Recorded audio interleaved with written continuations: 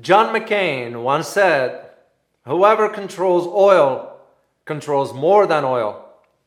Keep this in mind as we discuss today U.S. ban of Russia's oil here in the United States and what does it mean to you at the gas pump. My name is Dr. David Walaloo. And my name is Dr. Ross Stewart. And you are watching Geopolitics in Conflict. Do you want an even deeper understanding of what's going on in the world around you? There are many things that we can't get into here in these short videos. But on our membership at geopoliticsinconflict.com, we get into some of the deepest and most pressing issues happening in the world around you. There we have deep dive presentations where you can ask questions live, have conversations with us and each other on our private members chat. And we often have surprise bonuses just for you. So, if you want an even deeper understanding of what's happening around you, check out our membership at geopoliticsinconflict.com. Well, David, the United States has banned imports of Russian oil. Go to the gas pump and check the price. See what it is. And see how happy you are with that. You're absolutely correct. Well, indeed, the U.S. went ahead with the approval of Congress and banned all oil and petrochemical products from Russia. There is, what do I say? There is a danger into that. And the danger is, we're not talking about just U.S. market. We're talking about a global economy, because Russia does have we all know Russia, it's like the second or third oil producer in the world. Right. And that's going to impact some, because we purchase oil from Russia. And now you ban all that, and we're seeing those prices on a gas pump. Increase of 35% at the pump in 2 weeks. Wow, that's substantial. As a matter of fact, I saw a stat, Ross, already mentioned about a year ago. Gas was about $2.34. Today is $4.09, which is a lot for us who get used to a gas at $1.70. It's a major impact now. That's for cars. Now diesel is even that's higher. Another matter, yeah. But here's the thing. We're going to approach this conversation from two angles. Of course, the geopolitical aspect of it, because there is something called energy security. Oh, yeah. Then there is the economy, because it's the impact of it. Everything runs on oil. I mean, let's face it, it's reality. And how that's going to impact now an average citizen, average family, because a big portion of their salary now is going to be going to energy. To heat their homes, to run their cars, to run their businesses. And what we know is how many families live paycheck to paycheck and have the energy segment be 35% more costly. It impacts a lot of people and a lot of businesses, especially in transportation. Well, indeed. Well, we all know this is tied to the issue of Ukraine, of course, with what's going on. But once again, we're going to talk about it from two angles. Let's start with the geopolitical or the security aspects of it. Well, this is not going to impact only the U.S., but it's going to impact Europeans as well. And the reason being, Europe gets about over 40%. There are two numbers out there. One of them mentioned about 40%, and the other one that I came across mentioned about 46% of its energy comes from Russia. The Europeans were warned, even President Trump warned them, said, you're going to be dependent on Russian oil. Be prepared for it. Well, here it is. Exactly. So that's one of the issues. And now you're going to be seeing oil prices, of course, in Europe. But we don't have to wait and see that in Europe, because we are seeing it right here at home. And can you imagine now gas is going to hit about $8 a gallon in California? I mean, how much? Basically, you're going to, for a small car, will cost you about $60, $70 to fill it up. Oh, my God. Trucks will cost about over $120 to fill it up. Well, when we see the price per barrel go to $125 a barrel, it's reflected right now at the pump. What happens when it goes to $140 a barrel? Or $150 for that. Or $150. Yeah. I mean, Yeah, and here's the thing with that, Ross, just for you to know. In case that happens, don't expect OPEC to increase production because that's more money. Remember, just for you to know, in case you don't, most OPEC countries, most of them, if not all, depends on those revenues from oil. That's how they manage their own social programs and so forth. And you take the example of even Russia itself. Well, there's a percentage of its GDP depends on oil exports. Even though Russia is not an OPEC member, Russia is an OPEC plus members. And interesting enough is that with the decision the United States made, there were some questions. Okay, well, what are we going to do? Because people will not sustain this for a long time. So this is why President Biden went ahead and reached out to OPEC members like Saudi Arabia. And what we know was the response was not only not positive, but it was absolutely insulting in that the Saudis, for example, would not take the call. Exactly. There is now some, the press secretary is saying that didn't happen, which is, we all know, it's not true. It did happen. They just turned down the call. They didn't even pick up the phone to answer that. Well, there are two reasons for that one. The two reasons was that the Saudis, especially the prince, didn't care. And second, well, actually the two main issues, one of them has to do with the legal immunity. Because the U.S. didn't give him the legal immunity regarding the assassination, the butchering of the Jamal Khashoggi, the Saudi journalist. And the second one, it has to do with, why should we respond to the U.S.? Because the U.S. is not supporting Saudis in Yemen. So that's the two main reasons why they didn't pick up the phone. It's like, but the issue is not about that, in my opinion, and this is my personal opinion. The issue now is about the prestige of the American presidency. I am looking at the big picture here, Ross. I'm not looking at a phone call that wasn't responded. We're looking now, what does this act by another country that didn't even pick up the phone, how that impact the prestige of the American presidency? Tragically. It is. And I've had some conversation with some well-informed individuals. They are well-wired, well-connected. And they said, that is a very problematic. It's almost like saying now, does the presidency, U.S. presidency matters? This is where I see the big issue with this one. So from a geopolitical aspect of it, of course, oil impacts geopolitics one way or another. There are those who do not believe that geopolitics is impacted by energy and energy is impacted by geopolitics. Well, they would be wrong. You're right, because now we're seeing it. Yes, Here is a conflict in some 6,000, 7,000 miles away from here, and yet at the pump, we're seeing the impact of it. Absolutely. Yeah, so that's just part of how things work. So economically, it's going to be on the other direction. As to now, what are we going to do? Do we have a plan in place? Because you're going to have to make up that difference. Americans, and if you happen to be an American watching this, Americans are not going to sort of tolerate this or sustain this for a long time. We've been told to suck it up and move on, sort of for great cause. Yeah, the great cause is, as President Biden says, the American people will pay a price for the democracy in Ukraine. Yeah, it's kind of, we have to be realistic about the economics. Yes. Anytime policies start to hit your pocket, you're going to pay close attention to it. So I hope you are watching and understanding what all this means, And now there is some officials have suggested, how about an alternative to Russian oil? Oh boy, is this a hot one? We've been looking at this and talking. I know. Oh my God. I know. Yeah. Well, how about all the petroleum that's actually in Canada and the United States? Yeah. Well, none of it is not even in use. I mean, how many Americans? Let's say it frankly. How many Americans know that we have so much oil here? Yeah.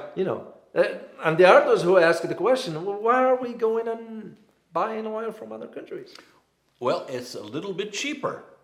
That's true. And Because that seems to be the reason. yeah, because it will cost us to build the refineries. But would it make more sense to build the refineries for long term instead of buying oil?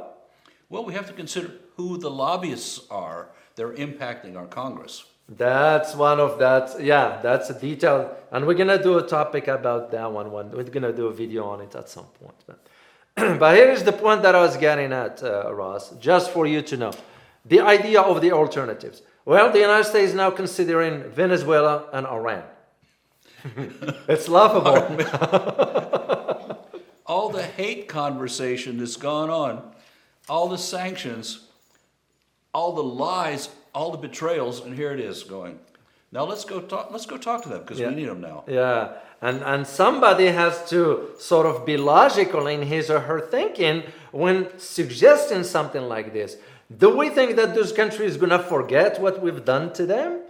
No. I don't think so. Yeah. Well, as a matter of fact, only 2 days ago, a delegation from the United States went over to Venezuela and met with the Venezuelan President Maduro to talk about all this. Because remember, the sanctions we have on Venezuela, mainly in the oil. Venezuela used to send oil to the United States, but we imposed. I don't think so they're going to want to do that. And the reason why? Because they are thinking in terms of their relationship with Russia long term. Their arguments will be, if I am to, and this is just an opinion of mine, I don't speak on behalf of anybody here, it's just the idea. If I am to be on the other side thinking, I'll say to myself, well, why should I trust the Americans? Yes, they might lift a little bit sanctions here and there, so I can send them oil, then later on they'll reimpose sanctions. Yeah, the United States is not so good at living up to their word. No. Their reputation is now shattered. Exactly, and that's problematic. Oh, yeah. And the same arguments could be made for Iran. What's interesting about Iran... Pardon me, I almost choked on the coffee. Don't choke. I started to laugh and I had to stop. I know, but it's because I didn't expect it, personally. As one who watches what's going on around, I didn't expect this because common sense suggests, what makes you think that those countries are going to agree after what you have done to them with the sanctions and so forth? In the Iran case now is even more complicated. And this is not about just lifting some sanctions, but it has to do with the ongoing nuclear talks, which, by the way, just for you to know, today, before I got to the studio here, Ross, I just found out that the Europeans have declared that they're going to hold the nuclear talks with Iran. And there is a reason for that. Why? Because Russia has asked one particular clause regarding the sanctions on Russia. Oh, and it's just interesting. Yeah, that doesn't want it to be impacted for its relationship with Iran. On the other hand, that one could put a limit on moving forward on a nuclear talk. So Iran is caught between a rock and a hard place. Yeah. Okay, Iran in this case, do we go with the US for the short lifting of sanctions, but jeopardize our relations with Russia? Or do we keep our possession as to whatever the lifting of all sanctions, but maintain our relations with the Russians for the next 20 years?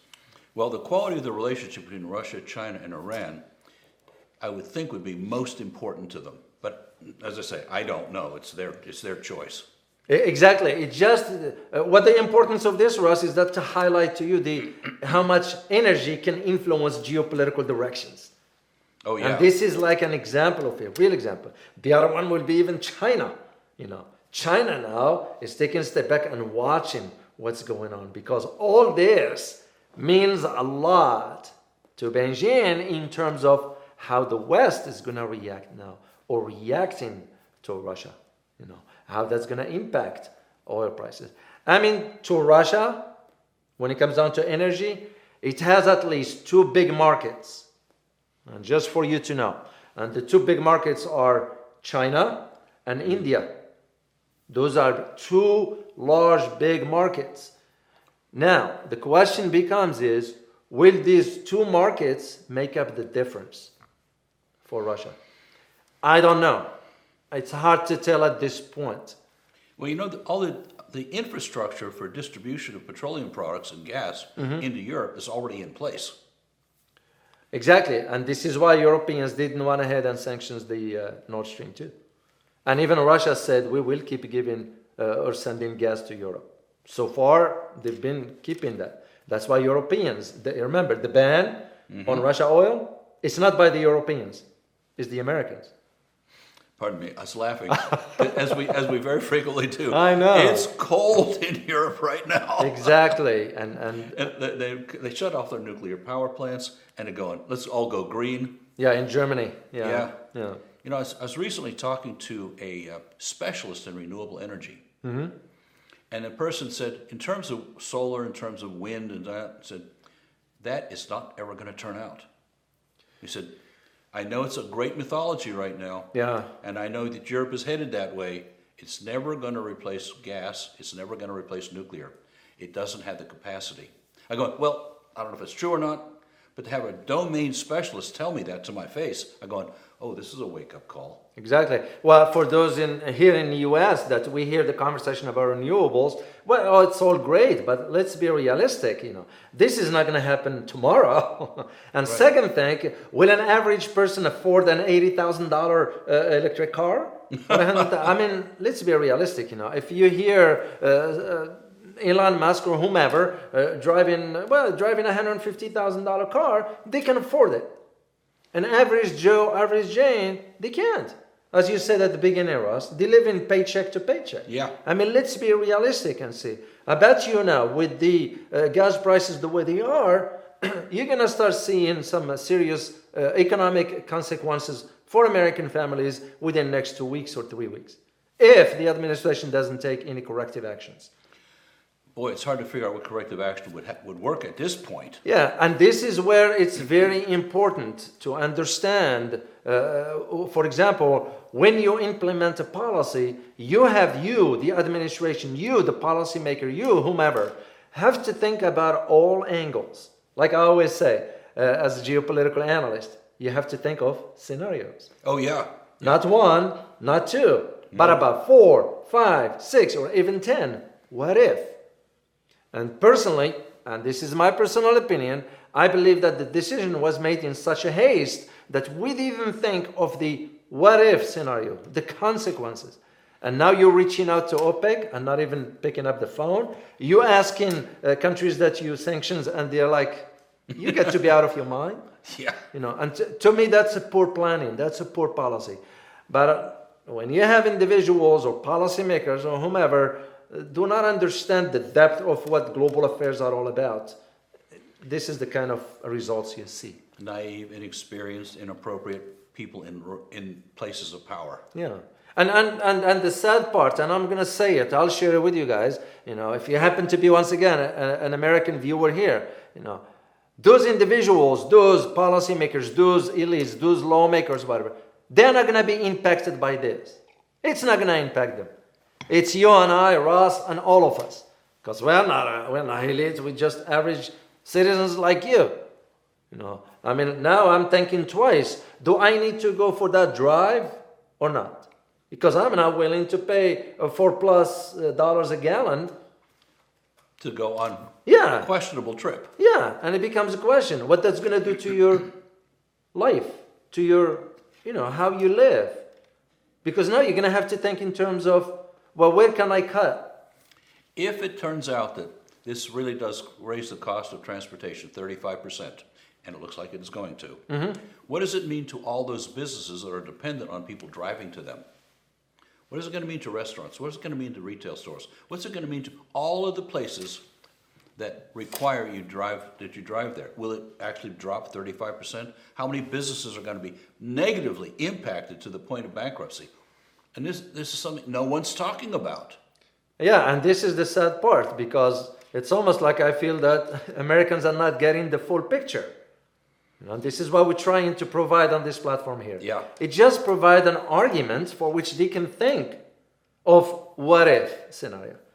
Because most of us now, we're going to be making some hard economic decisions down the road. I'm making them today Yeah. based on petroleum prices. Yeah, because this conflict, what's going on right now in Ukraine, it's not going to be resolved tomorrow. I guarantee you this. And anyone who's going to talk about solutions is going to say, well, how about we up United States and Canada oil production?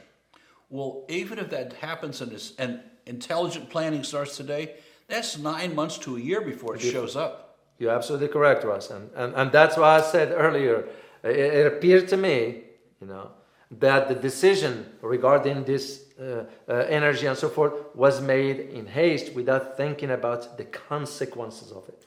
And to me, in a successful policy, you'll have to think of all those alternatives of what if. Right. This way, you are not, because there is nothing more dangerous than having an angry and an upset population. And we all know what it means. So, well, I think we're getting there. And in the upcoming elections, we might see the backlash very powerfully. I think so. Anything to add, Ross, before we leave?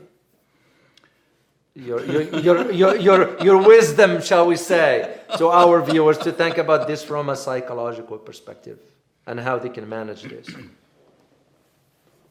Well, there's the real consideration is the well-being of you and your family. Mm-hmm. And with a clear understanding that things are going to get more pricey. That's the bottom line here. And we can't predict where it's going to be. So whatever you've got to do to plan for your future of taking care of yourself and your family, now is the time.